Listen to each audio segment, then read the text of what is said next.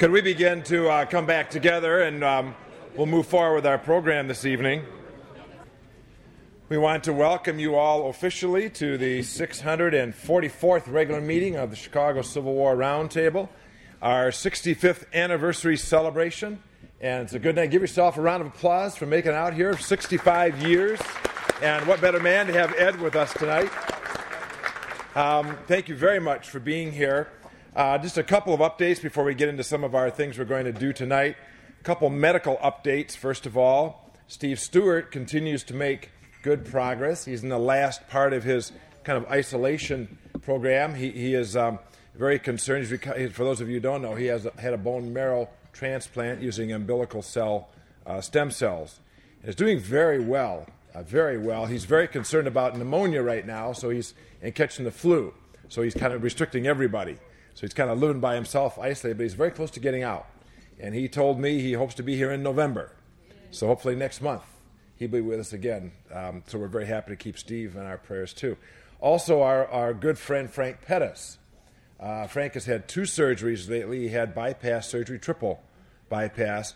He just had this week cancer surgery, and he pulled through that surgery well, but he's picked up a little pneumonia right now. And it's been a little hard for him right now, but his lovely daughter Margaret is here today, kind of honoring him and kind of representing Frank here tonight. So I know all of us here at the Roundtable want to send Frank our love and our prayers. And let him know that, please. I was also told Jerry Warshaw is in the hospital. Is that correct? Somebody know that? Jerry Warshaw's in the hospital in the north side? Evanston. Okay, so thank you, Bill. So please do keep Jerry in your thoughts and prayers as well, too. Another brief announcement.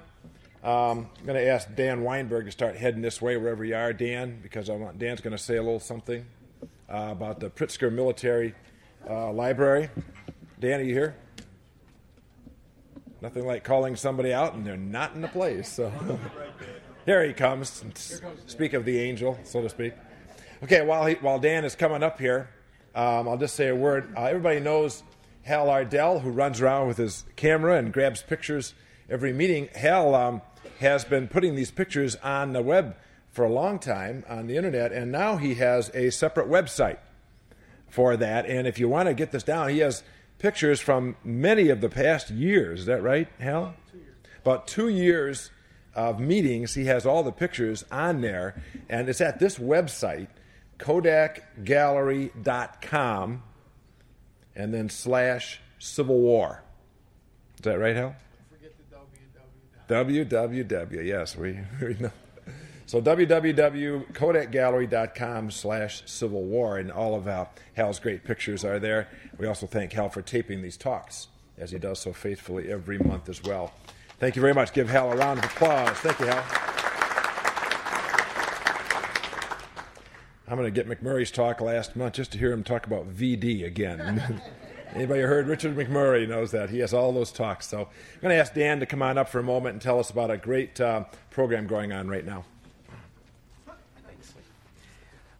Hello, everyone. The Pritzker Military Library is a new library here in Chicago, about 2 years old now. And most of you, I don't think, have heard of it. And you should know it. And I've been trying to get the Civil War Roundtablers together with them for 2 years. So at last we're going to do that on November 12th, Saturday. And Doris Kearns Goodwin is going to be coming in and speaking there for an hour. In fact, it's going to be a Civil War day. We're going to have Pete Cousins in at 10:30 in the morning, and then there'll be some music in between, and then at 1 o'clock, Doris is going to speak about her new book, Team of Rivals, The Political Genius of Abraham Lincoln. This is actually going to... Spielberg is coming up with a film with Liam Neeson as Lincoln. Starting next year, they're going to start filming it, based loosely on Doris's book. And it's a great book. I've just read it. It's a great narrative. But she's going to be there, and we're trying to get you, roundtablers, there to see the place for the first time. So I hope that you'll get one of these flyers. I don't have enough for everyone, I'm sorry to say, but they produced one. In the back, you'll see, if you don't have them on your tables now, you'll see these flyers in the back. It doesn't have a date. I'll have to teach them that. But November 12th is when it is. So pick up one of these, and you have to have a reservation to be there. And you can go in and out. There'll be a $10 box lunch. There'll be some coffee and donuts in the morning. If you can make it, that would be great. Give them a call. You'll have to find their number. It's not on here either. The other is that this is back there. It's on their website. Actually, I have it written down. Now that I think about it. There is one there? All right, good. Okay, they didn't have the date, November 12th. But you've got to call to make a reservation. You can't just go the day of. But it's worth seeing this library. One of the Pittsburgh kids went to Vietnam. I don't know, if I had billions, I don't think I'd go to Vietnam, but he did. And he had a great library on World War I, II, Vietnam, other more 20th century, but they're trying to get now back to the Civil War and 19th century. So I hope you'll all go there. If you can't make it, it's November 12th, which is a Saturday. It'll be 1 o'clock for Doris, 10:30 in the morning for Pete Cousins, and you can go to their website and find all this out. There's another flyer back there that I have that you can also take, and this is called virtualbooksigning.net, virtualbooksigning.net, and which is going to take you to the Pritzker when you go on to this. And you can see in your PJs back home, you can watch Doris for an hour, give a talk, and enjoy that talk. And if you can't even hear it then, you can always go back to the Pritzker anytime after that. They archive the talks. But I'd really like you to get over to the Pritzker and see it and make a reservation. But if you want then a book, you can actually get onto virtualbooksigning.com and order the book, and you'll see your book signed on the computer in front of your eyes, and then we'll send it out to you. But I hope you'll come and see Doris there. Yes? Do you know what subject Pete Cousins is talking? I think that he's going to speak something about Battles and Leaders, how it was put together, what he did to, he put 2 more books together, making Battles and Leaders now 6 volumes. And he's going to speak about his adventures doing that, what he's found, how it was originally put together, maybe even the one on the Indian Wars. He's doing the same thing of Battles and Leaders, eyewitness accounts of the Indian Wars, which is already, I think, 4 or 5 volumes. So Pete will be there in the morning as well. So I hope you'll all make it on November 12th. But go to go to the Pritzker Military Library and get this, and go on their website. And if you can't make it for this, make it some other time and get up there. It's worthwhile seeing. Thanks. Thanks, Dan. Thank you, Dan. Appreciate that. It's a great privilege to be able to be present this year, our 65th year, for all the tremendous things going on. It means a couple special things. We decided to do something a little special to honor this 65th anniversary. So all those of you who are signed up members already of the Roundtable should have gotten, if you did not, a gold pin of the Chicago Civil War Roundtable when you came in. Okay? If you did not get one of these, Jerry Allen has the whole bag sitting right over there, so talk to him. And if you didn't get one, that means you need to sign up and become a member. And then you can get one of these. So we're happy to give all of our members one of those tonight as well. We have a great crowd tonight. This is one of our biggest crowds I can remember in my years here. It's a tremendous credit, of course, to our history, and of course to I think our speaker probably had something to do with that, having Ed here.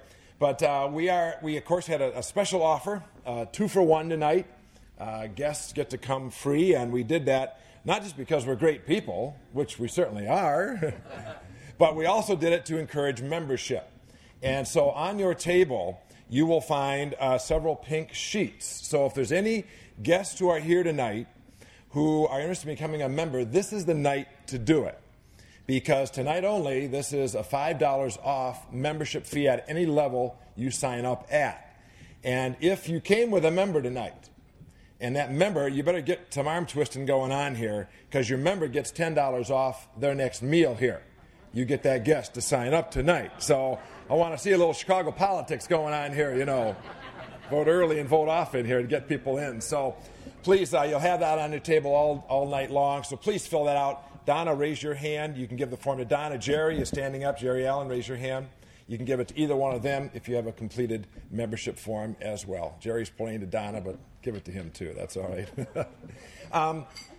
Before we move on with our standard list of things that we always do, the Roundtable in these past 65 years has honored a lot of people in a lot of different ways. Of course, we do the Nevins Freeman Award every year. You know that. We do lifetime memberships and other things. However, there's a lot of people throughout our history who have made tremendous contributions behind the scenes. Just doing the normal, everyday stuff that people don't always hear about, a lot of times without public recognition. And the Roundtable movement's really founded on that. People have given a lot of their own time and their own effort. I thought today, on this special occasion, I felt it was important that we as a group honor several behind-the-scenes people. We've given a lot of awards in our 65 years. I thought tonight we ought to give a few to some of the behind-the-scenes people who have been contributing a lot in at least these recent years, my years here, about 15 years at least, to the Roundtable here. So we have a few people that we want to give something to tonight in a special way. The first person we want to give a special kind of a memorial to today is a man who is known for his scholarly insight. He's a popular roundtable speaker, known in many places around our area here. He is very skilled in writing. He's an author of books, very well known no matter where you go. This man is well known and well respected. His organization his gifts have shown itself in working with the newsletter and the biographies it puts together and the computers and things like that. He is a gentleman, he's a roundtable man, and maybe best of all, he's a Sox fan. Bruce Allardyce.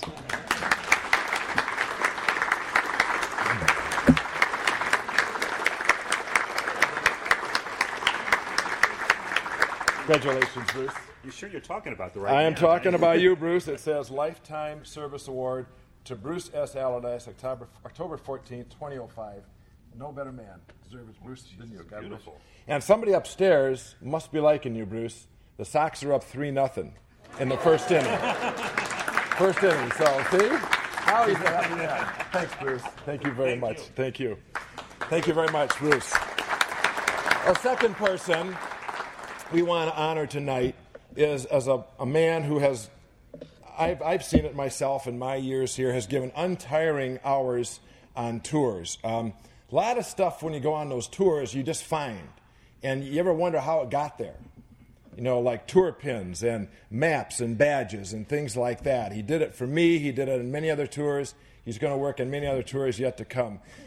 This gentleman, almost every month, when our speakers go up to Milwaukee to speak, he's the one who takes them up, brings them back, chats with them in the car. Now, you'll never doubt what this man feels, because he'll tell you what he feels, but you'll also never doubt his generous roundtable heart, Roger Bond. Please come to Roger. Congratulations, Roger. For lifetime service, Roger Bond, October 14th, 2005, from the Chicago Civil War Roundtable. Congratulations, Roger. Thank you. Thank you very much. And finally, one last service award we want to give out. This last person has been a member here for close to 33 years and never really publicly honored, to the best of my knowledge. A former president, as of course Bruce and Roger both are as well. But when the time came for the website to start, this man came forward and volunteered to help us get going and get started. When the time came for a computerized reservation line, he volunteered to do it. He is renowned for his penetrating and certainly passionate questions. There's never a doubt, anyway, though, about whatever's questions, his deep commitment to round table philosophy, Mr. Bill Sullivan. Please come up, Bill.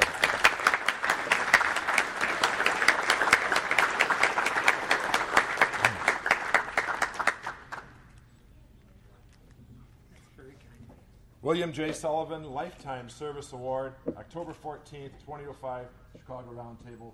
Very grateful, Bill. Thank you very much. I don't deserve it. Thank you, Bill. Thank you very much.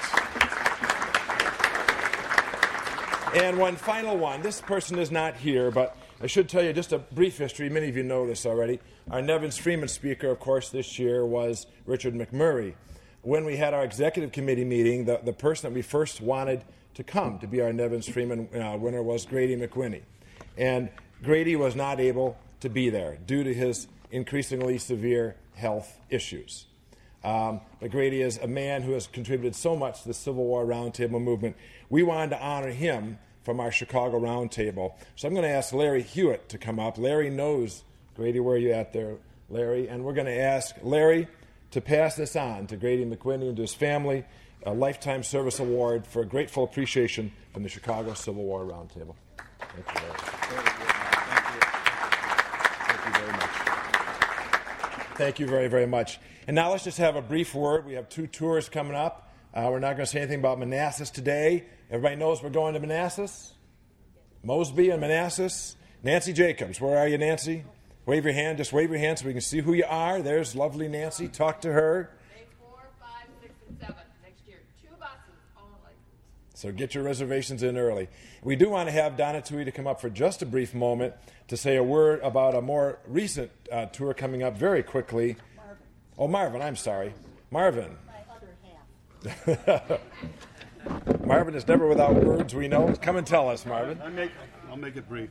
Ed, you really brought in a crowd. Thank you. You know, a lot of people got honors tonight, and I had a few myself from here. We don't do this work for any other reason except we love the club. I can speak for all 3 of those gentlemen, and Grady too, who got an award tonight. Marshall Krolik said it about 25 years ago. There's a lot of love in the room. And that's why we do it, and that's why we continue to do all this work and everything else. It's not work. That's the wrong word. We enjoy it. We would pay money to do it, and we do. And we do. We do pay money. That's really the truth of it. We just love it. But I want to keep you a little more busy, and we need your assistance and movement, and I want to sell this tonight. It's like a television performance here. We're selling it tonight. We have a tour going to Springfield. It's to the Abraham Lincoln Presidential Museum, and we're going to get to go to the library. It's Saturday and Sunday, November 5th and 6th. We were requested to do this by our beloved president at the executive meeting over the summer, and working with Brooks Davis and Donna Tui and myself, we put this thing together 1, 2, 3 quick. We rented a bus, and we're all set to go. Now we need passengers. And the motel that we've got wants to know by Monday how many are coming at this price. After Monday, if people sign up, we can still take you, but you're going to pay a little premium because we got a special discount for the motel. Now, let me tell you the details of the tour. I gave you the dates. The tour guide will be Tom Schwartz, who's the chief historian of the state of Illinois. He is going to take us through not just the museum, but also, later in the afternoon, the library. And you couldn't get a better guide or a better fellow to be with us. The tour starts Saturday morning at 8 o'clock in Northbrook. We have a place to park. It's right near Dundee and Edens, where you can leave the car overnight free. The bus will start there, drive downtown to the John Hancock building, where people who live closer to there can get on. Then it will drive southwest along I-55, and thanks to Ray, we have a place. It's the Holiday Inn Willowbrook, and there you can park your car and leave it for the day. We will drive down to Lincoln College first and have lunch at Lincoln College and have a brief tour of their museum. Then we really get busy. We're going to go down to Springfield. We're going to see as many sites as we can, time providing. We're going to go to Lincoln's tomb, Lincoln's home, see his law offices, the railroad station, as much as we can crowd in without running out of time. Brooks has arranged a lot of these things for us, especially a tour of the Lincoln home. A special tour, isn't it, Brooks? Then we have a wonderful dinner planned that night with a speaker. Who's the speaker? Stacy McDermott from the Lincoln Legals Project. Stacy McDermott. The next morning, we get a breakfast on the house. By the way, the price is $195. It includes the bus transportation, 3 meals, including the dinner Saturday night. It includes the motel room, which is the Quality Inn State House. Yes, I got it written down here. As I say, it starts in Northbrook, goes down there, after Lincoln College, and then we have the afternoon. The next morning at 9 o'clock, we start the major tour of the event, and that is the museum. We'll tour that. Your lunch will be on your own. Around 2:30 in the afternoon, we will start back home. We need to know tonight, or the latest by Monday, if you're going to go. If you can't afford to pay it tonight, we have forms in the back. Just fill them out for us so we know you're going. We want to get as many people. We have one bus. It holds 48 people. That's the limit. So please make up your mind as soon as you can and let us know. Anything else? You got it. You got anything to add? Okay. Yes. Brooks. Question. Yes. That's it. Yeah. We just discovered there's quite a few people that are interested in doing that, and we'll have to come up with a special price for it.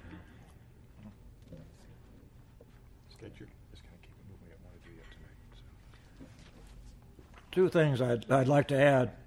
The Chicago Historical Society is sponsoring a similar tour for $325. And the other thing, on a humorous note, I was president for the 25th anniversary 40 years ago. All right. Time flies. God bless you, Brooks. God bless you. Thank you, Brooks. Okay. Quick show of hands before I move on. Who might be interested in coming? Just raise your hand if you're possibly interested. Okay, about 5 or 6 people here. Okay, just talk to Marvin afterwards. Thank you very, very much. Tanya, would you come up very briefly and just have everybody, who are our guests tonight. All right, first of all, I'd like to recognize folks who signed up as new members tonight. Please stand up. Charles Kratz is one person. Stephen Kowalski. Anyone else? Congratulations and welcome to our fine club. Now, I've got a very long list of guests, so I'm going to ask you all to stand up and be recognized. All non-members who came tonight as a guest. And we have Margaret Pettis. All guests, please just stand up. So we can Stand up. Just stand up. Thank you.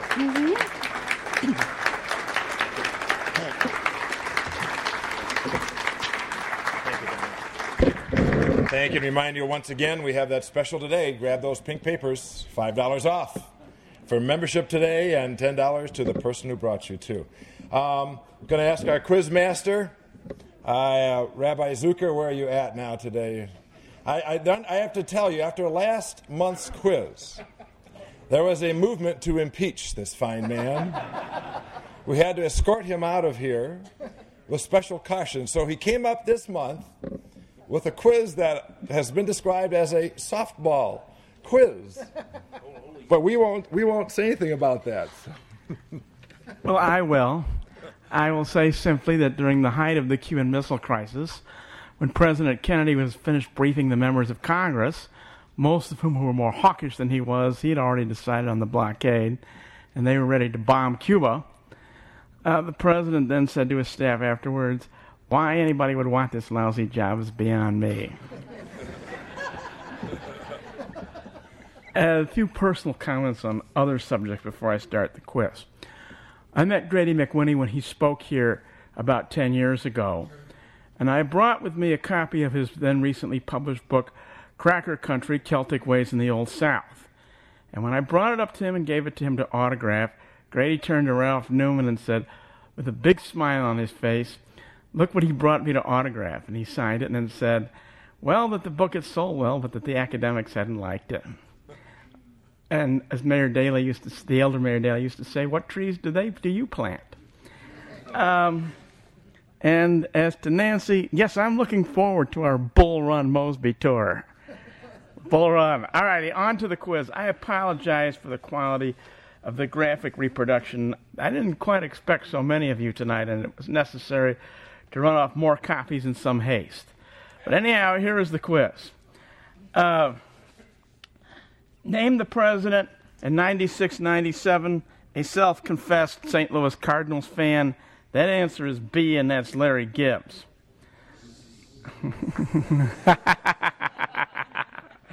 2, name the first Inspector General. That answer is A, Marshall Krolik. 3, true or false, Bruce Catton received the first Nevins Freeman Award. That's true. Number 4, name the Civil War Roundtable president at 89-90, a bus marshal on our tours. That answer is A, Dick McAdoo. And 5, true or false, Dan Lipinski was the first Confederate Purple Heart winner. The answer is true. Marshall, what did he win the Purple Heart for? Trying to give me a live pig. All righty. There were several 100s here. Apparently, God must indeed be smiling on one of our members. That's White Sox Bruce, who got 100 on the quiz to boot, along with everything else. The remaining 100s were somebody who signed himself Mr. Cub, Jim Shoes, Steve H., and along with the Society for the Prevention of Steve Horton, Janet, Marshall Krolik. And those were the 100s, folks, and I thank you. Thank you very much. Thank you. And last, our book raffle. Bruce, would you come up and... Larry's going to do that. Okay, come on up, Larry.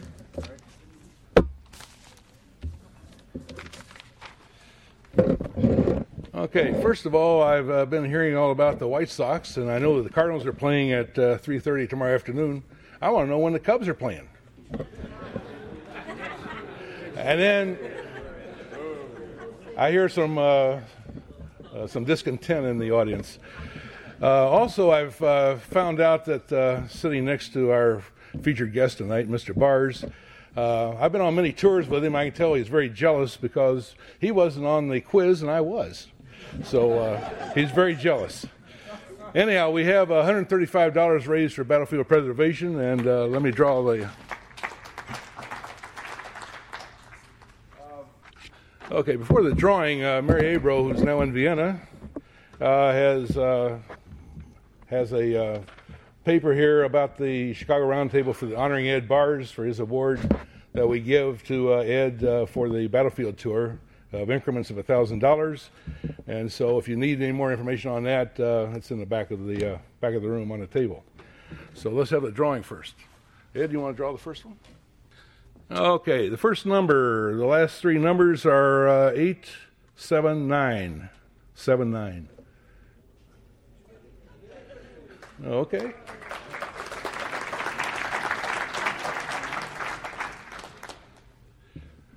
The next number is 799. 799. Last three numbers, 799.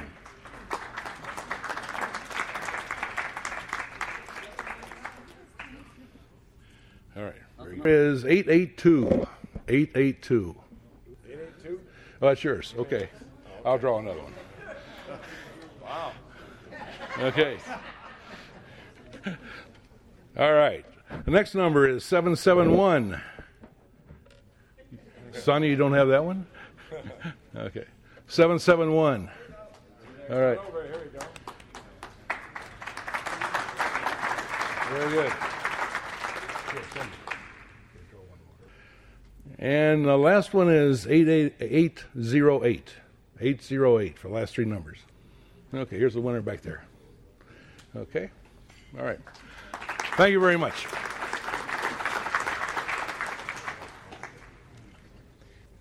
Thank you. Without further ado, we're going to have Roger Bond come on. Roger's been Ed's bus chauffeur for many trips, many places, and I'm going to let Roger give a brief word of introduction for Ed. I think it's altogether fitting and proper that we should have Ed Bearss as our speaker on this occasion of the 65th anniversary of the founding of the Civil War Roundtable movement.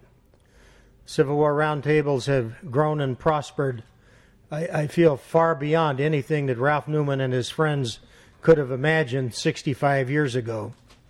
One of the reasons I feel that they've prospered is our speaker and our dear friend Ed Bearss. he has done many things over the years to spark our interest in the Civil War and to fan our enthusiasm again and again. That's one of the reasons, I think, for the success of roundtables. I think we all agree that Ed has a remarkable depth and knowledge on the subject of the American Civil War. He also has great depth of knowledge in several other fields as well. But remarkable as that is, I think what is truly remarkable about Ed is the fact that he so willingly shares all of this vast knowledge with us. Freely and willingly he has shared this knowledge for many, many years. And as remarkable as his knowledge is, it is truly remarkable that he will share it with us as he has. So when I ask you to help me welcome a remarkable historian, I ask you also to help me welcome a truly remarkable man, Edwin C. Bearss.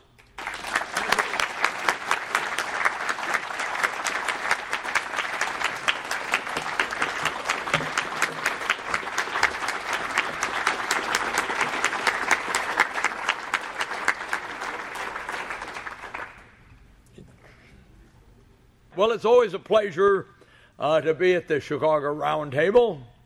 It was a pleasure to be here 15 years ago when you celebrated your 50th birthday. It was a greater pleasure as you get older and you count the years to be at the 60th birthday.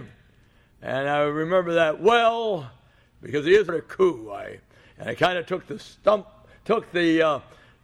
steam out of the ones on the stump question when General Thomas leveled what he thought was a trivia one, where what hotel did he check out of on the 15th day of December 64 when he went out to win the Battle of Nashville. Now, I couldn't think of it a moment, and then I said, will you pardon me, and if I think of it in the next question, I'll answer it. And hardly the next person asked his question, and it came back, St. Cloud Hotel, and if anybody had any secret ones down there, that kind of devastated them. And now it's even greater to be here for the 65th. That means I've got another 5 years under my belt. And I was kind of wondering what to talk about. The subjects were chosen for me. I always like the roundtables to choose the subjects. I do not like to choose the subjects myself because they're a little more challenging when the group picks the subject than if I give the talk myself, choose it. Because I know a few people, and I don't mention them, that every 5 years they resuscitate the same talk they gave before and then repeat it. But I don't like to do this, and this one undoubtedly, except for the one I spoke last night, will be never given again. Because I'm probably going to insult some people's forebearers or some people's heroes as such. Well, the first subject I'm going to discuss is forgotten generals or forgotten battles. And I think, thank God, some of them have been well to be forgotten. You don't really worry about insulting anybody when you focus on battles, but when you focus on personalities, it may be different. Now, the United States Army, when the Civil War burst, consisted of a little over 16,000 men, 1,100 officers, and if you don't count the bureau chiefs, and the bureau chiefs are staff officers, and everybody knows what line officers think of staff officers, whether it is in a Civil War, it is in World War I, II, and I presume that in Iraq, line officers had the same opinion as staff officers because that is habitual throughout military history. line officers have very little use for staff officers. Too bad if I have some staff officers sitting here. Well, at the time of the outbreak of the Civil War, there were only 4 generals in the United States Army. Before the Civil War, we'll see 460-odd Confederate generals, over 530 Union generals. So that gives you over 1,000 generals in the Civil War. But and generals seem to proliferate. With our small armed forces of today, totaling about 2.5 million people, Lord knows we have more generals and admirals now than we had when we had 16 million people in the military service in WW2. So we seem to be, I hope we don't get into more wars, because before we're finished, there'll be more generals than there are privates. Now, the 4 generals that were around that we had when the Civil War broke out, now everybody has heard of one. If you haven't, you are not heavily into the Civil War. That is who was a brilliant man still in 1861, but as we know, in the Mexican War, he was arguably the most brilliant general. Wellington was in his dotage at that time in the world, and also the handsomest general by all manner of means, all 6'4" plus of him, and in his chapeau he would be over 7 feet. That, of course, is Winfield Scott. But by the 1861, he had gout, had dropsy, and had increased his weight to far above the 275 pounds, and probably was reaching around 500.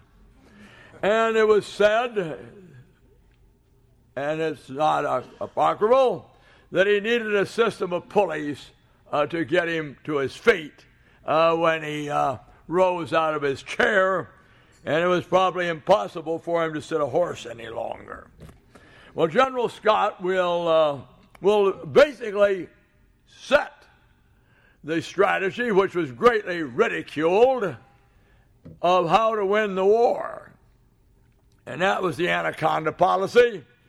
But he will depart from the scene on the first day of November, 1861. Now, the problem with the North reaps the whirlwind of it. There was no retirement for people with long service in the military at that time. Yes, you could retire, you could resign, but you received no percentage of your pay. Thus, if General Scott had wanted to leave the Army at 70 at his age, with no retirement, he would receive nothing. So you'd better be one of these officers or colonels or majors in the Army at that time. You had better be wealthy personally or find a rich widow that would want to marry you.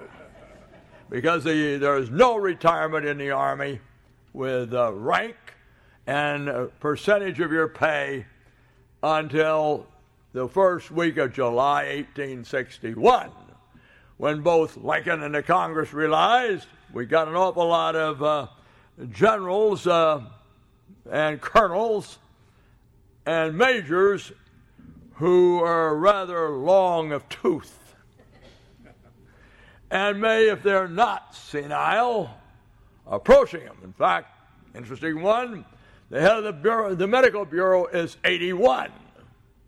Nice young man.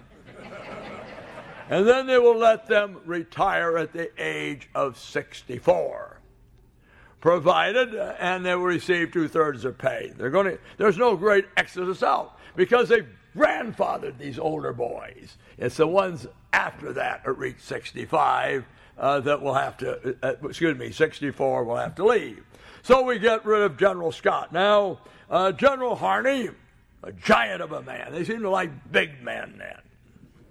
Harney will decide he doesn't want to get involved in a civil war, and he will disappear abroad. He'll be remembered today principally because the highest mountain in South Dakota is named for General Harney.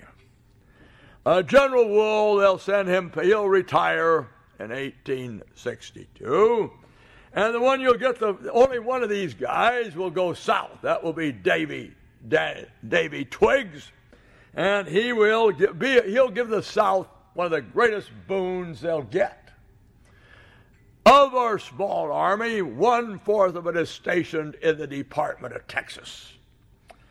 And Twiggs is a Georgian, and his first loyalty is to the new Confederacy, and he will surrender 1/4 of the United States Army, which is stationed in Texas, then become a major general in the Confederate service, and after about 4 months, thankfully, die of a heart attack, so we don't worry about him. Now, I know Marshal Crowley could have identified every one of those gentlemen. Could you, Marshal? All right, so we get through then. Now let's get some other ones that will thankfully be consigned to oblivion rather early in the war. Now, I like to always bring up one. How many of you people have been to the cemetery in Franklin? Do you know how many of you know the only general officer in the battlefield in that cemetery? And you should see his marker first of all when you go in there. That shows how quick he is forgotten. That will be General Johnston Duncan. Yes, he was a brigadier general. Yes, he is a West Point graduate. Yes, he does fight in battles. Not very successful because he's in charge of the forts located, Forts Jackson and St. Philip. I know you people have visited Jackson. Few of you have visited St. Philip. That are bar the riverine approaches to New Orleans. His force will mutiny. He will become a chief of staff to General Bragg in the early fall of 1862, and then dies. So he plays some role in the Civil War, and I don't think anybody remembered who he was. And I know if you've been to that cemetery, you had to see that marker when you walk in. And then you have another fellow who great things were thought of at the beginning of the war, and that, of course, is Gustavus Woodson Smith. Now, I think our friend Davis seems to like everybody from Kentucky and knows a great deal about everybody from Kentucky. Are you well apprised with General Smith? Well, he is number 2 in the Confederate Army that fights the Battle of Seven Pines. And when Joseph Eggleston Johnson is wounded, he will assume command of that army and immediately suffer a nervous breakdown.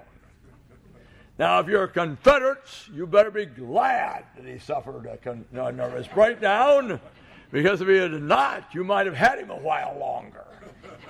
Because it's very apparent that he has suffered a nervous breakdown. And Bobby Lee, I have to watch myself, but I'm generally, if I was before the UDC, I would be dodging brickbats or feeling that I've done something wrong if I refer to the general as the Yankees did, because you mark yourself as a Yankee if you refer to him as Bobby Lee. Because he provides the entree to General Lee to assume command of what becomes the Army of Northern Virginia, and will end up commanding the Georgia militia. So he is another person that is going to be consigned to being a big player and is now all but forgotten. Now I wrote down to pick on Union ones. Now the Union has a real problem. Most of the senior officers, colonels, and lieutenant colonels in the Army who are not young men. Now, Robert E. Lee was born on night. I use him again just to give you an idea on ages of the colonels in the Army. Robert E. Lee was born on 19th of January, 1807. And he is the most junior colonel of line in the United States Army. He becomes a colonel in February 1861. And so you can see he is not very young. And so that means that these fellows that are going to be, who you would think may be great soldiers, because they're each going to command a division that marches out of Washington when Congress had convened on the 4th day of July, and begin to wonder what these guys that have been called out for 90 days, we've got to get some value out of them. And they'll go to Mr. Lincoln, and Mr. Lincoln thinks we better get some value out of them.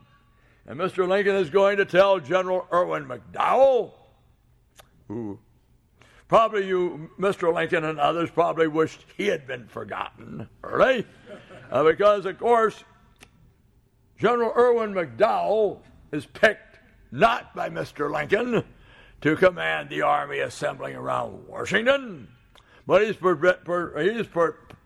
picked by Salmon Portland Chase. So Lincoln kind of punted there and got what you would expect, the deputy adjutant general, who was a round man, and he will, of course, have under him this wonderful triumvirate, 4 division commanders. Daniel Tyler will disappear fast. A little more about him when we discuss forgotten battles. But he will command a division at the Battle of First Manassas. Now you have you're going to have another one, Dixon Miles.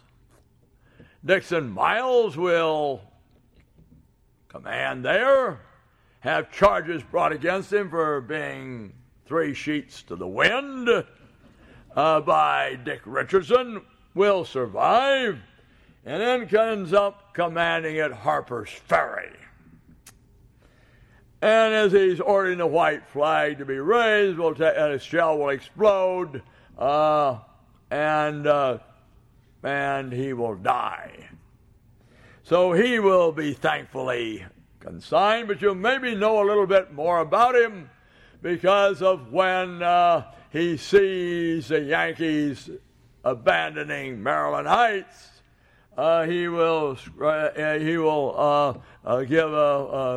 He has given the guys up there to hold Maryland Heights until the tails drop off the cows. And then when he sees those Yankee boys fleeing off of it, he will say, God, thunder and God and damnation. So that gives a good quote to use, but he will then be forgotten. Now, the other 2 division commanders will be known a little better. Now, one of them is Black Dave Hunter. Now, all people in the Shenandoah Valley, and my good Virginia friends, he is their bête noir. He likes to burn houses. He's not as efficient as other of the Union forces in devastating the valley because he ignores too many barns, mills, and others to leave them for Sheridan's command, but he's particularly expert at burning large houses. Now, Mr. Lincoln likes him. I don't you? I see the Lincoln people shudder when I made such a statement. Now, if I wanted to get ahead in the Civil War, you know what I would do, Brooks? I would be, or Dan, I would be on that train that leaves Springfield, Illinois, about noon on the 11th day of February. And I'd have a lot of quality time with Mr. Lincoln. And one of those guys is Dave Hunter, Major and Paymaster in the Army. He's a good man to have on your side who investigates the Harper's Ferry surrender. David Hunter, who presides at the Booth trials.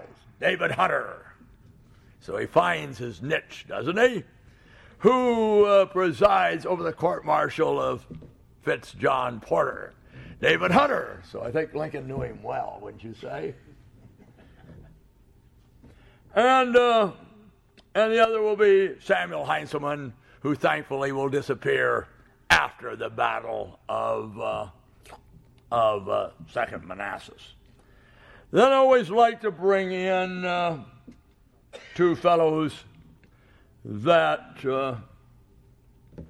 are not well known, thankfully. Now, the first one I'm going to bring in is Reuben Hatch. Does anybody know Reuben Hatch? You ought to. He's a brother of Ozias Hatch.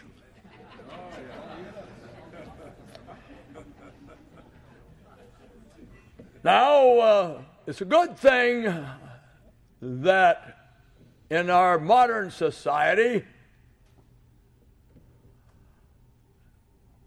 Abraham Lincoln would come under some very bad publicity on the 28th day of April, 1865. Reuben Hatch, through the good auspices of his brother, through his connection with the great of Mr. Lincoln, is a quartermaster at the post of Pierre, Illinois. He cooks the books. Yes, you had book cookers then. He's court-martialed and cashiered. Ozias goes to Mr. Lincoln and gets him reinstated, doesn't he? And Reuben is later going to be worried that he doesn't get a promotion, and he's going to resign. Ozias goes to Mr. Lincoln, and Reuben comes back in as a major. Now, what is Reuben's cruel? What's Reuben's crime? Of collecting $2 a person in kickbacks for those 2,300 men who were put aboard Sultana. What would the television, would they like it now? So that's one thankfully forgotten, except for Snoops. Then I didn't talk. I'm going to have to go back to my favorite of all. And this man is the most important man of all in bringing Phil Sheridan to the front. Now, I am an admirer of Phil Sheridan, unlike one of Marshall's lawyer friends.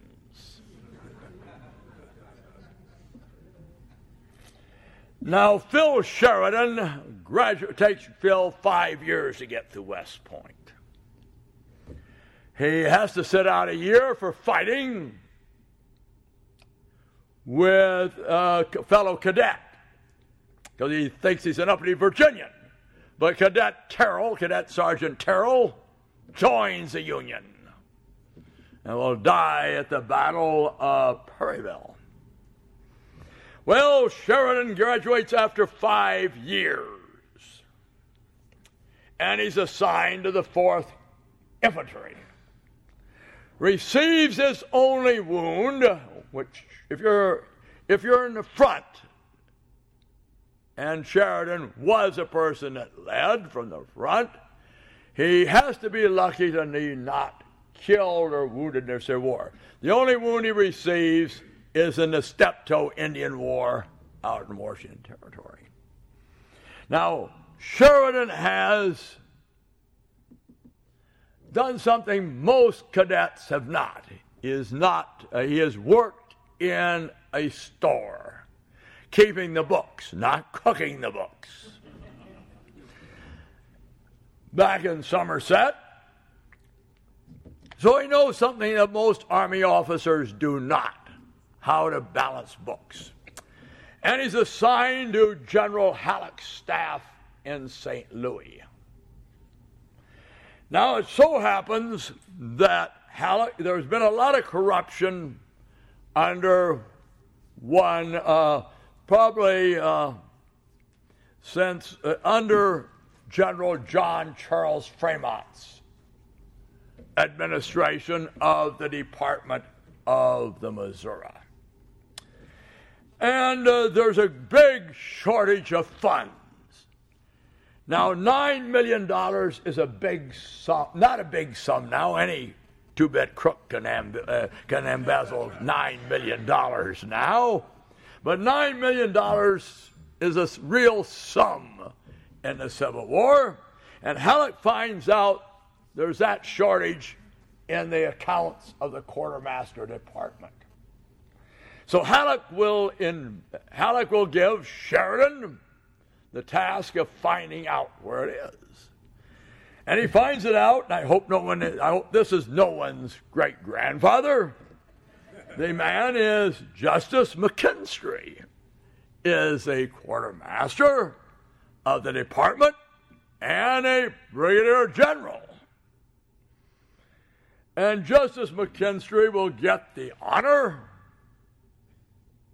or the dishonor of being the only Union or Confederate general officer that we convicted of fraud, waste, and abuse in the Civil War. But he does play one important role. If that had not happened, maybe we would have never heard of little Phil Sheridan as the war progresses. So thank goodness for Justice McKinstry, but thank good he's forgotten. So he makes a good story of that. Now, so we've dealt with some forgotten generals, and now we have battles. I'm only going to focus on two, and the two with me who listened last night, because I'm not going to have anything new. I did bring in that new one for you guys that had to sit with me last night about this wonderful man, Reuben Hatch. And he's an Illinoisan. I hate to do that in Illinois to you folks.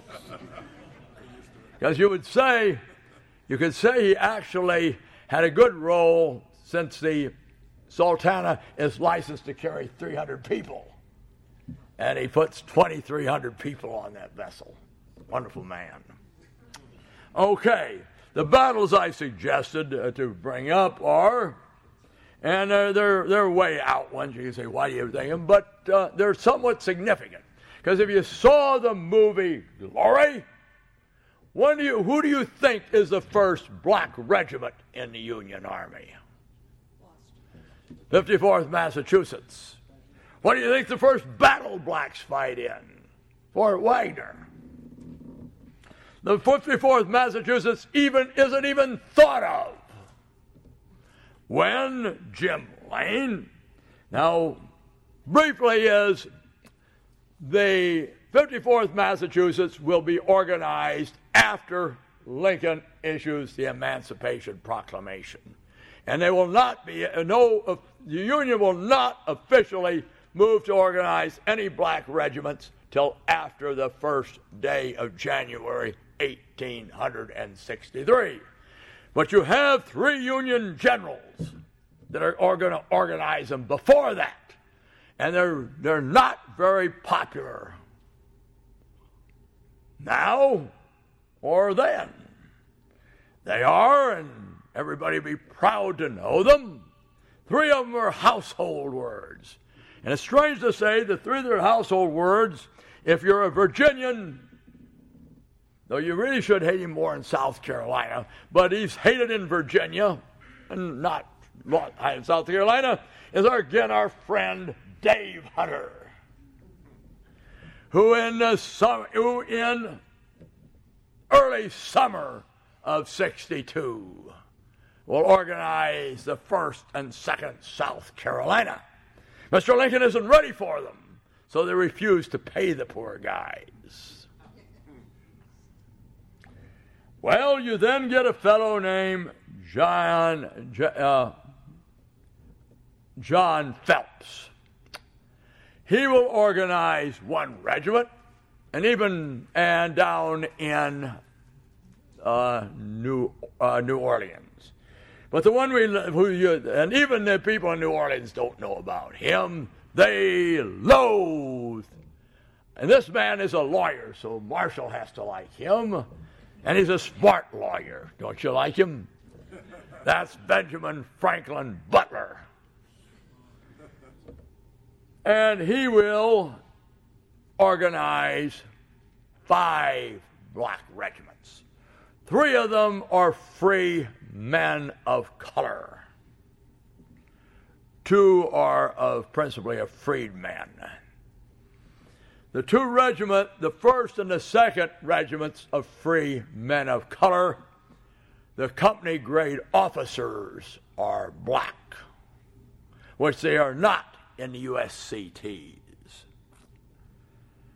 And the final one will be the one I spoke of, that'll see action before any other black regiment does, and they're organized by the grim chieftain Jim Lane. So if you live in Missouri, that's your bet knower of all Union generals. Anyway, you think you're right because he commits suicide. But he'll organize the 1st Kansas Colored Infantry, which sees action first at Island Mound, Missouri, north of Nevada, on 26th and 27th day of October 1862, will fight in a battle and other engagements at Cabin Creek and Honey Springs before the 54th Massachusetts sees action. So you have that battle of Island Mound. Unless you're interested in black history, you don't know it. And people unless you're in Massachusetts, the people out in Kansas and Missouri get very upset about the recognition and what they saw in glory, which would give, now I'm not detracting from the 54th, I'm just saying, let's put a history a little straight. And the other one is way outer. It's out at Kildare Mountain in North Dakota, in which United States forces will engage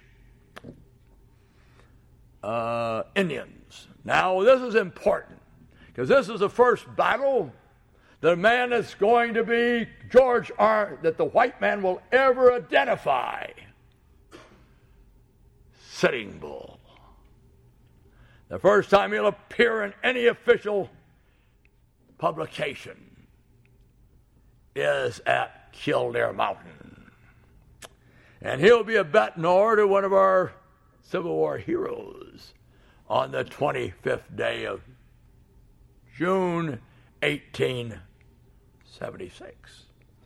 Also, they will, in that battle, for the first time, the Army will meet the Lakota Sioux, to whom the Santee Sioux have fled for help. And if you're into the Devil Lake Massacre, you even have Impaduta. So you get all those Indians all out there. So that would have, that's become a forgotten battle. And as I say, Custer probably would have liked to have known about that a little later. All right, so we've gone through the forgotten. We'll now go into the unappreciated. Since I shortchanged one of your battles that I just mentioned it because I ran out of time last night. Now, ones will be the engagement at Blackburn's Ford on the 18th day of July, 1861. It ties in with that remark I had a few minutes ago about these wonderful four men's names I mentioned, along with Edwin McDowell, Tyler,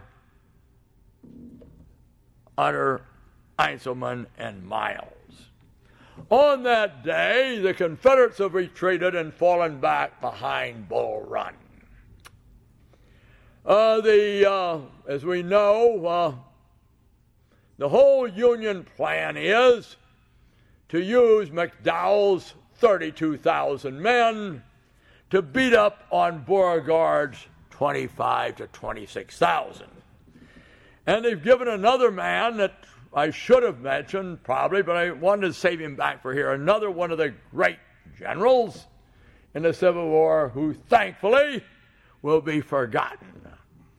That is Robert Patterson, who was of the same age as our friend General Scott. Now, Patterson's role is to keep Joseph Eggleston Johnston in the valley. So he cannot take his 11,000 men and move them by Shanks Mare, that's marching, and the Manassas Gap Railroad to Manassas Junction. Now, as the best response to an order to do something that anybody will give during the Civil War is Patterson will inform the War Department, if Johnston leaves the valley with his men, you may shoot me. He's just given the administration permission to shoot him. It's a good thing that the Lincoln administration is humane. He's just given him the opportunity to shoot him because Johnston leaves the valley. And of course, that's why the Battle of Blackburn's Ford will be so important. If it had not taken place, Johnston probably would not have got to the valley, and would probably have not gotten to Manassas Junction, because the battle would have taken place on the 19th. But the fact that Tyler exceeds the orders from McDowell and will convert a reconnaissance into an attack. And of course, unless you're a trained soldier or experienced barroom brawler, it's going to bother you when you run into guys that are going to stand and fight like the Confederates do. And 12th New York is going to forget about all that, the girls waving at them as they go off, attack across Blackburn's Ford, and suffer heavy losses and result in a panic. And because of this, McDowell will not attack for 2 days. So that would be an unappreciated battle. It has considerable importance. The other one I've chosen, since most people are Eastern-oriented, because you've been associating with Marshall Krolik for a long time, And that is the Battle of Oak Grove. Now, when you get to count 7 days battle, you have a little trouble. Start Mechanicsville on the 26th and end up with Malvern Hill on the 1st. And that doesn't make 7 days. That makes 6 days. And Oak Grove is the first battle. And that's the only way you can get 7 days. Now, now Lee is very nervous. And now probably as nervous as he's going to be in the campaign, because Jackson is not supposed to arrive until the 26th. He's supposed to arrive in the morning the 26th, but you know, he never gets there on the 26th. But on the 25th, General Heintzelman, and maybe that's why he's one of the forgotten ones or unappreciated, he's going to advance his corps along the West Point Railroad and the Williamsburg Pike with two guys that like to fight, Joe Hooker and Kearney. They're going to move against the Confederates, and they're going to force the Confederates back. They want to seize high ground at Old Church, where they can put guns into position and soften up the Confederate position. But McClellan lacks the nerve to follow through, but Lee spends a very nervous time, and that joins my list of unappreciated battles. Now I'm only going to focus on two unappreciated Union generals. Now as you go in from June 1864 to the end of the Civil War, we know that General Sherman commands an army group. He commands a military division. And we know that there is only one military division in the Union command at that time. And that's the Military Division West Mississippi. That is commanded by E.R.S. Canby. Now he's born in Kentucky, so Brooks ought to like him. He remains loyal to the Union and will be the Union colonel. He'll get to be a brigadier general who will, too bad we're missing one of our old friends that you lobbied long and hard to get the round table to go to New Mexico. And this is, of course, Canby is the one that turns back the Confederates in New Mexico. And Marvin is one of the few that followed him there, right? Marshall wouldn't go, would he? All right, you got another one, but there was not a great outpouring, but that didn't stop Marvin. And he will end up commanding this military division, which involves the Gulf Coast, everything west of the Mississippi River to the Pacific Coast. And he will, under his administration, he has to take over and clean up the mess left by General Banks. And he will conduct the last offensive against the Confederates. In fact, the Battle of Fort Blakely, in which they seal the fate of Mobile, is fought later in the day than General Lee surrenders his army to General Grant, taking place on the 9th of April. He'll enter Mobile on the 12th of April from the Confederate forces under Dick Taylor on the 4th of May, and Kirby Smith on the 26th of May. And to show off it all, Now, when the Indians killed George Armstrong Custer, they're only killing a lieutenant colonel. When they kill General Canby, they kill a major general, a real major general. So Canby is, I think, an unappreciated man. And go back to my friend General Butler. Now, General Butler, I don't really appreciate him as a military man, but I appreciate him for other things. Who marches into Baltimore? And days after that riot, and the blood flowed in the streets of Baltimore, occupies Freedom Hill, puts cannon on Freedom Hill, and overawes the secessionists in Baltimore. Who gives a legal definition?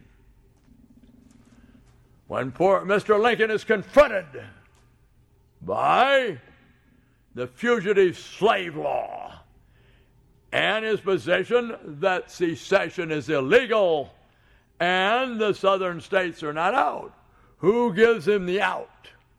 When the sheriff shows up at Hampton, at Fort Monroe on the 29th of May with writs to serve on Butler because 3 blacks have fled to Fort Monroe. And Butler will decide. Now, I can see Marshal Crowley all over this. He'll look at it, and he'll know at the laws of war that these blacks have been working on fortifications. Since blacks are considered property, by working on Confederate forts, they're giving aid and comfort to the Confederates. And he will rule them contraband of war and will refuse to return them. And this will, for the guys on which thousands of blacks, long before the Emancipation Proclamation, fleeing to Union lines, will not be returned under the fugitive slave law. So that is an unappreciated Union officer, is General Butler. And I could, I want to get to some more subjects, or I could get some more on General Butler and how, well, I have to go into this one. Now, Butler is an excellent lawyer. So when he issues his woman's order, now what the women in New Orleans are doing, they're insulting Union soldiers. So he will issue an order that henceforth New Orleans females insulting Union soldiers will be treated as women of the street plying their trade. The British government goes into orbit. How could you do such a thing? The Confederate Congress will brand him a war criminal to be shot if captured. Butler then simply goes and comes out. You know where I got this order, he tells the British consul. This is your order that you issue when you occupy towns in Europe. So that makes them all the angrier because so we've got Butler there. So that's why I put him unappreciated.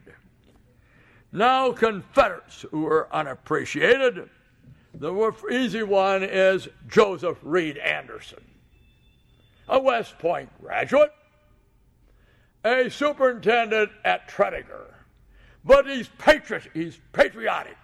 So he leaves his position of superintendent at Tredegar and becomes a brigadier general. Anybody can be a brigadier general. And he will fight in the 7 Days Campaign, get himself wounded, and then they'll finally realize the Confederate government, he's a lot more valuable to us back at Tredegar. And back at Tredegar, with his skills as a manager, he'll undoubtedly kill and do as much more Yankees than Robert E. Lee will. And he will he will aid the Confederates. He will aid the Confederates in carrying on a much longer, prolonged resistance than probably anybody else. So he would be rather underappreciated. And P.G.T. Beauregard. P.G.T. Beauregard holds Petersburg for 4 days when General Lee does not realize that Grant has crossed the James River. During days when, on the 15th, when Beauregard with 3,500 men, assisted by failures on the Union leadership, but the Yankees still are going to have 15 to 20,000 men in front of Petersburg on the 15th.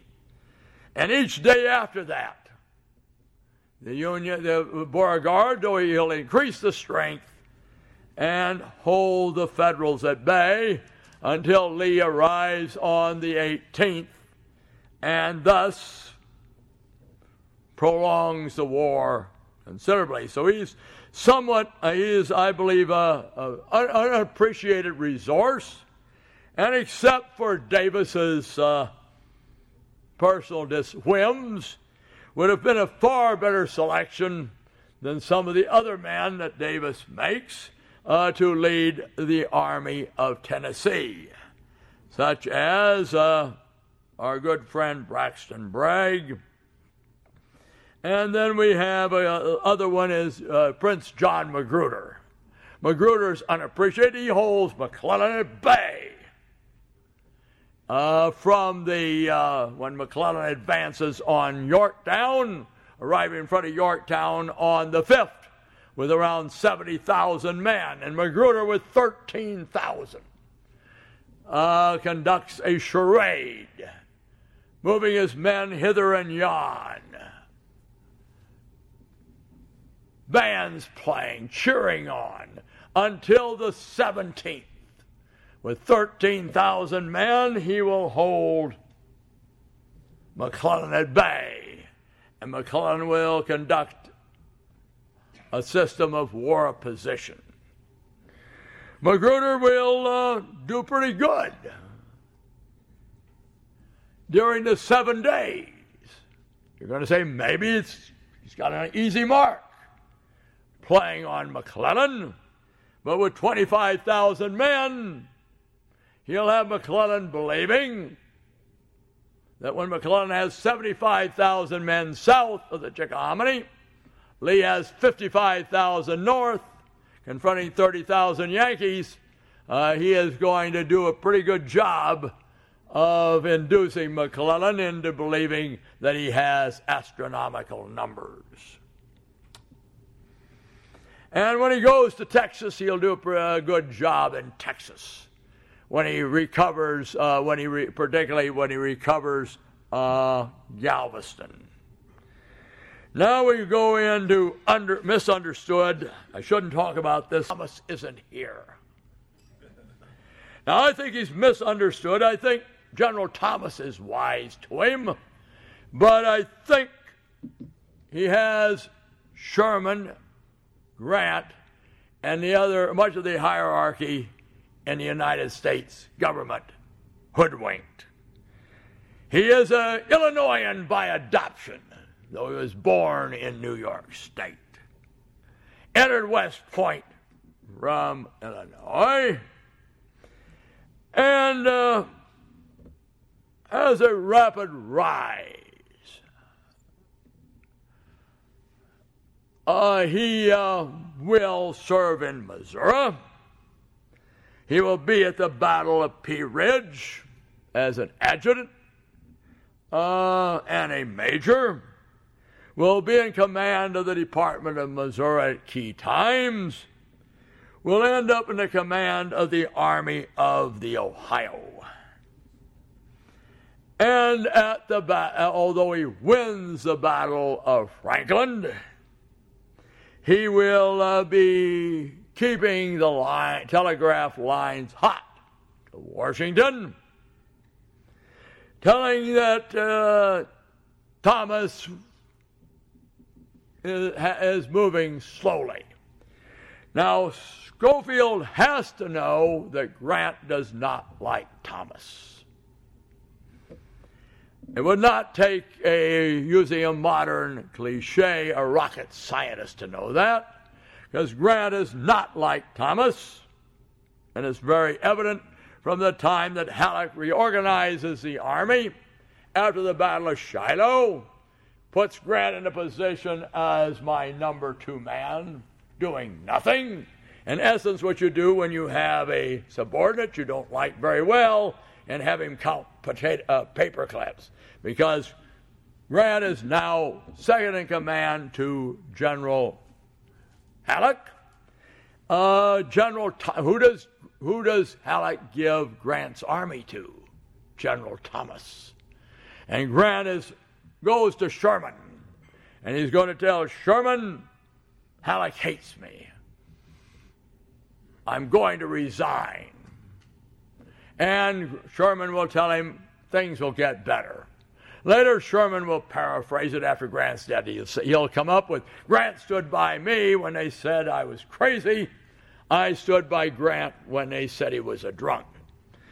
And he keeps coming up with these complaints that Thomas will never move. Well, the sleet storm comes. Grant gives Thomas a reprieve. At that time, up until after the sleet storm, Grant is going to relieve Thomas with Schofield. Once again, the letters start. They're not signed by Schofield. Grant will be ready to leave for Louisville on the 15th. But by this time he's decided he's going with General Logan. And as he gets on the train, the telegraph comes in that Thomas has sallied forth. Now, Thomas can't believe it. His friends are going to tell him Schofield was behind it. Thomas doesn't believe it until 1871. Thomas is a large man, as large as your General Thomas, larger even than your General Thomas used to be. And he has heart trouble. So he finally finds out it's General Schofield is trying to do me in, writes a polemic against Schofield, has a pain in his chest. And that's the end of General Thomas. So don't get so upset that you write a polemic against somebody if you have heart trouble. So I would say, in my mind, Schofield is, and I'm sure your General Thomas, is misunderstood. Well, you got a few I'm going to focus on some battles. Everybody talks about, I don't know if your fellow is here. I think there's a lot of misunderstanding on the Battle of Secessionville. It's not just a battle down on James Island that is in the backwash of war, fought on the June 16th, 1862. It's the first chink in the Union armor. Up until June 16th, if you were Jimmy the Greek, before he got into serious trouble, your odds of the Confederacy being alive by January 1st, it would be a 10,000 to 1.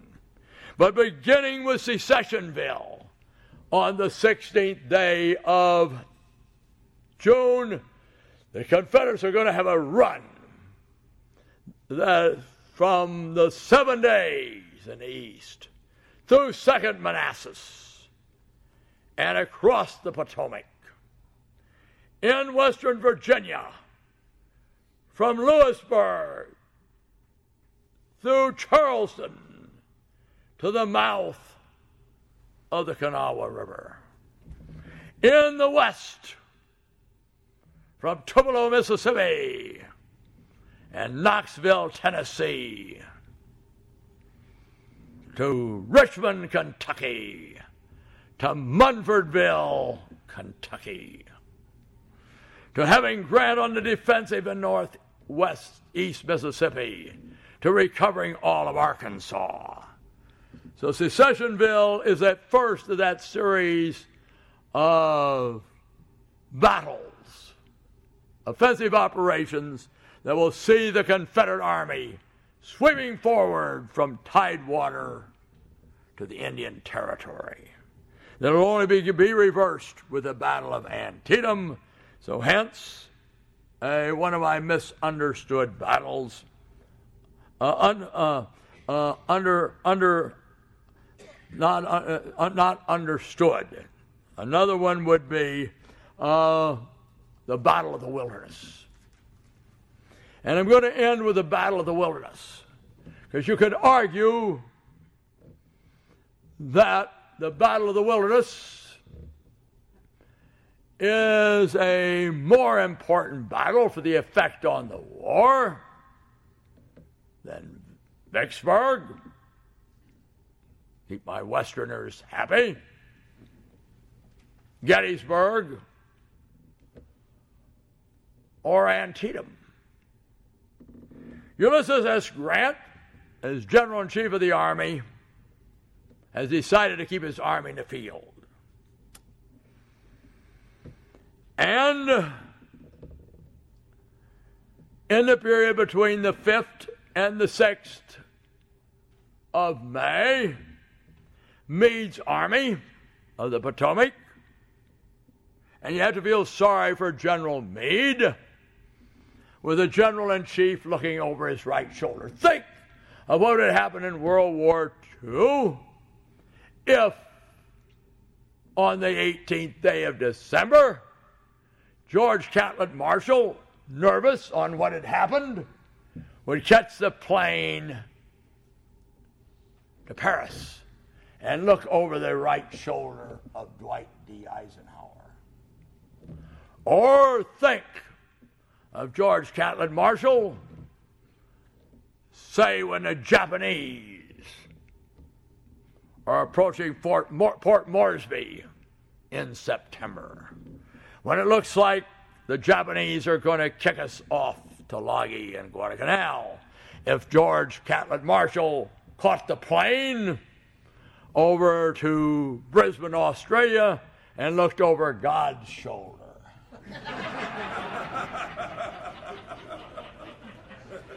That is the same situation George G. Meade is in. Now, the Wilderness is a terrible battle. If you're a Yankee, your chances of being a casualty at the Wilderness in 2 days are greater than being a casualty at the Battle of Chancellorsville. If you're a Reb, hell, we lost 13,000 at Chancellorsville. We only lost 11,000. So if you're calling numbers and casualties, the Army of the Potomac has suffered worse at the Battle of the Wilderness. Worse in percentage of casualties than they suffered at Antietam. Worse in percentage of casualties to the enemy than they did at Gettysburg. And at the evening of that day, the Union Army is convinced that we're going to get orders tonight to go back across the Rapidan and the Rappahannock. And another campaign has ended the same way as Fredericksburg and Chancellorsville.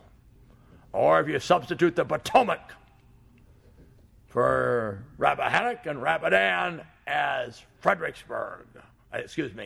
as Second Manassas. The Confederate Army, except for Robert E. Lee, is as convinced that the Yankees will be gone in the morning. They've drubbed them. They've stopped them. And the Union on 2 occasions have been in very bad situation. Lee will, which will frustrate Grant in his move to the Spotsylvania courthouse, will have more faith in his evaluation of Grant than his rank and file and his officers, because he'll tell old man Pendleton, I want you to open a shortcut from Parker's Crossroads to the Shady Grove Church Road. So all the next day,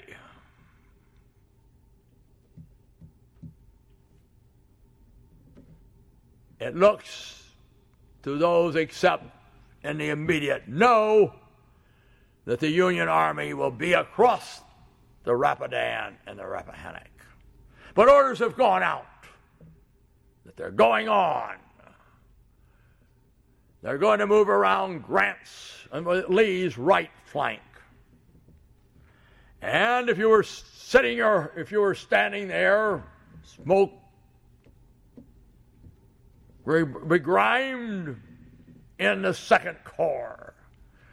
The fire's still burning from the fighting on the afternoon of the 6th. And you would see, General, we have a lady here, I understand, that's interested in Governor Warren. And you would see first Grant and Meade and their staffs, then Governor Warren's 5th Corps move through that crossroads and down the Brock Road. From that decision, the road will be long and bloody, but there'll be no turning back. And it's going to end in Wilmer McLean's parlor at 3:30 in the afternoon on Palm Sunday. And all that event starts from the wilderness.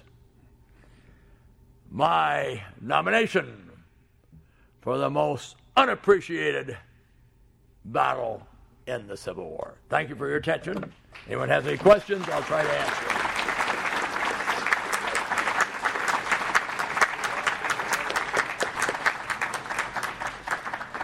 Time for a couple of questions. We got this gentleman and Mr. Sullivan. Yes. You mentioned General Pendleton's cutting this road during the Wilderness Campaign. Pendleton made some mistakes earlier in the war. What would be your opinion of Pendleton's performance during the last year of the war, beginning with the Wilderness? My opinion of William Nelson Pendleton, except for opening that road and his rather colorful remarks of naming his guns at the Battle of First Manassas as Matthew, Mark, Luke, and John. He was probably a good Episcopal rector, but probably the poorest chief of artillery in any of the armies in both sides. I think it's a crime of Lee sustaining him against the army, particularly in the army against the role of the consummate professional of General Hunt as a chief of artillery in the Army of the Potomac. I think, except for that, we would have to confine him as better forgotten. Sully had his hand up, and then I see someone over there. Unappreciated General. He was a lieutenant colonel at Pea Ridge and won the Congressional Medal. What's that? I said he was a lieutenant colonel at Pea Ridge and won the Congressional Medal. His men marched farther and faster than Stonewall Jackson's foot cavalry all the way from Springfield, Missouri to Prairie Grove to support a Union army in trouble. Most of his men that were found on the field had died of exhaustion going directly into the battle. I mean, of course, that wonderful member of the bar, Francis J. Herron. It may be because he was a member of the bar he's been unappreciated, or maybe because he went crazy, some say, upon trying to study all of the 3rd District Court of Appeals records. But in any case, why, with this tremendous feat of marching farther, faster than Jackson, into the teeth of the battle, why is Francis J. Herron forgotten? I don't know. Heron's March from Wilson's Creek to Prairie Grove far surpasses Jackson's march to Bristow Station. You can only focus on so many in the length of time I had, but I would submit you're correct. Yes, but my great-great-grandfather... A little louder. But my great-great-grandfather didn't march with Jackson, he marched with him. Okay. We have one over there. Someone over there. General Benjamin Butler at Fort Monroe. What's that? General Benjamin Butler at Fort Monroe. Was he motivated by humanitarian reasons or humanitarian reasons or military reasons? General Butler at Fort Monroe. For the contraband. For the contraband. Was he motivated by humanitarian reasons or other reasons at Fort Monroe? The reason Butler at Fort Monroe, he is supposed to, by law, return these 3 blacks to the sheriff on writs sworn out, because the Lincoln's position this time is that the southern states are not outside the Union. United States laws should still be enforced. So Butler gives an out to it, and that is, since the blacks are being employed by the Confederates in working on the fortifications, they're giving aid and comfort to the enemy, so he decides they're contraband of war, and he refuses to return them. And that gives them, and then for a long, till after, at least even after the Emancipation Proclamation, they'll refer to the blacks as contraband, because they come to the camps of the Union, escaping from the South, and they will let them come into the camps. They'll give them food. They'll let them work for them, and thus retain the figment that the southern states are still in the Union, but they're not. But using the contraband of war until they come out with the Emancipation Proclamation, not returning them. So from there, it's calling the blacks contraband. Thank you. Okay. One more question. In the post-Atlanta period, I wonder if General John M. Corse met your criteria for underappreciated at the Battle of Allatoona Gap. Well, he would meet my criteria, but I had to do it in X number of time. Yes, I think of his defense of Allatoona Pass, though Sherman kind of cuts him down a little bit when Corse sends that message. He says, when he got wounded, he says, I've been shot very badly, lost a cheekbone and part of a ear. And when Sherman says it, he says, they darn near missed you, didn't you?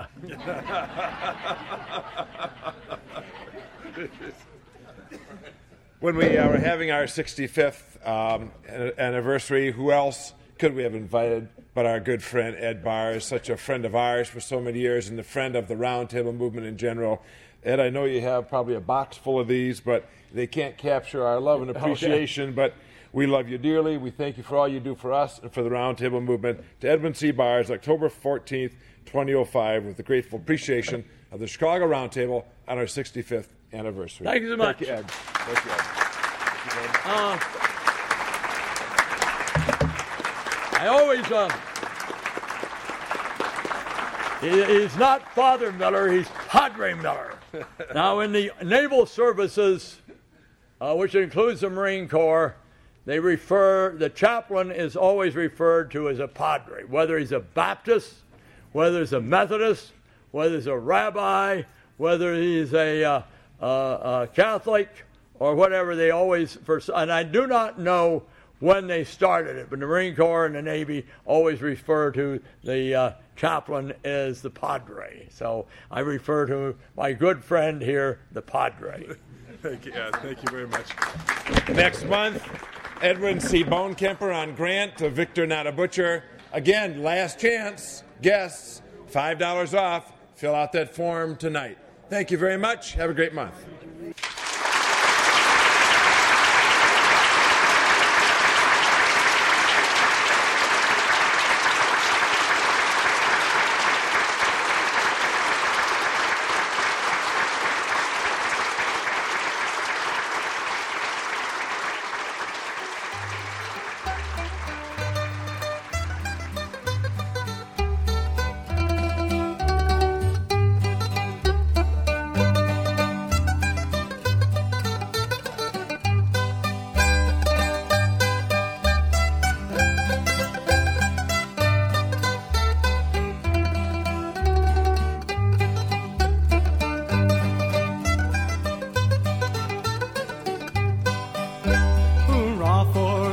Of our nation, our chieftain so brave and so true. We'll go for the great Reformation, for Lincoln and liberty too. We'll go for the son of Kentucky, the hero of Hoosierdom through. The pride of the suckers so lucky, for Lincoln and liberty too. Our David's good sling is unerring, the slave Ocrat's giant he slew. Oh, shout for the freedom preferring, for Lincoln and liberty too. We'll go for the son of Kentucky, the hero of Hoosierdom through. The pride of the suckers so lucky, for Lincoln and liberty too.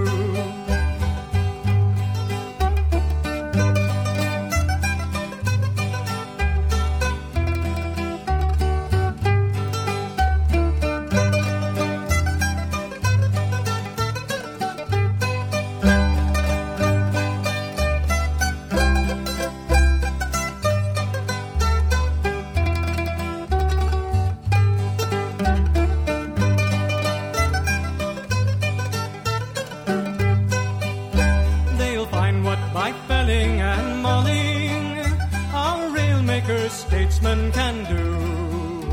The people are everywhere calling for Lincoln and liberty too.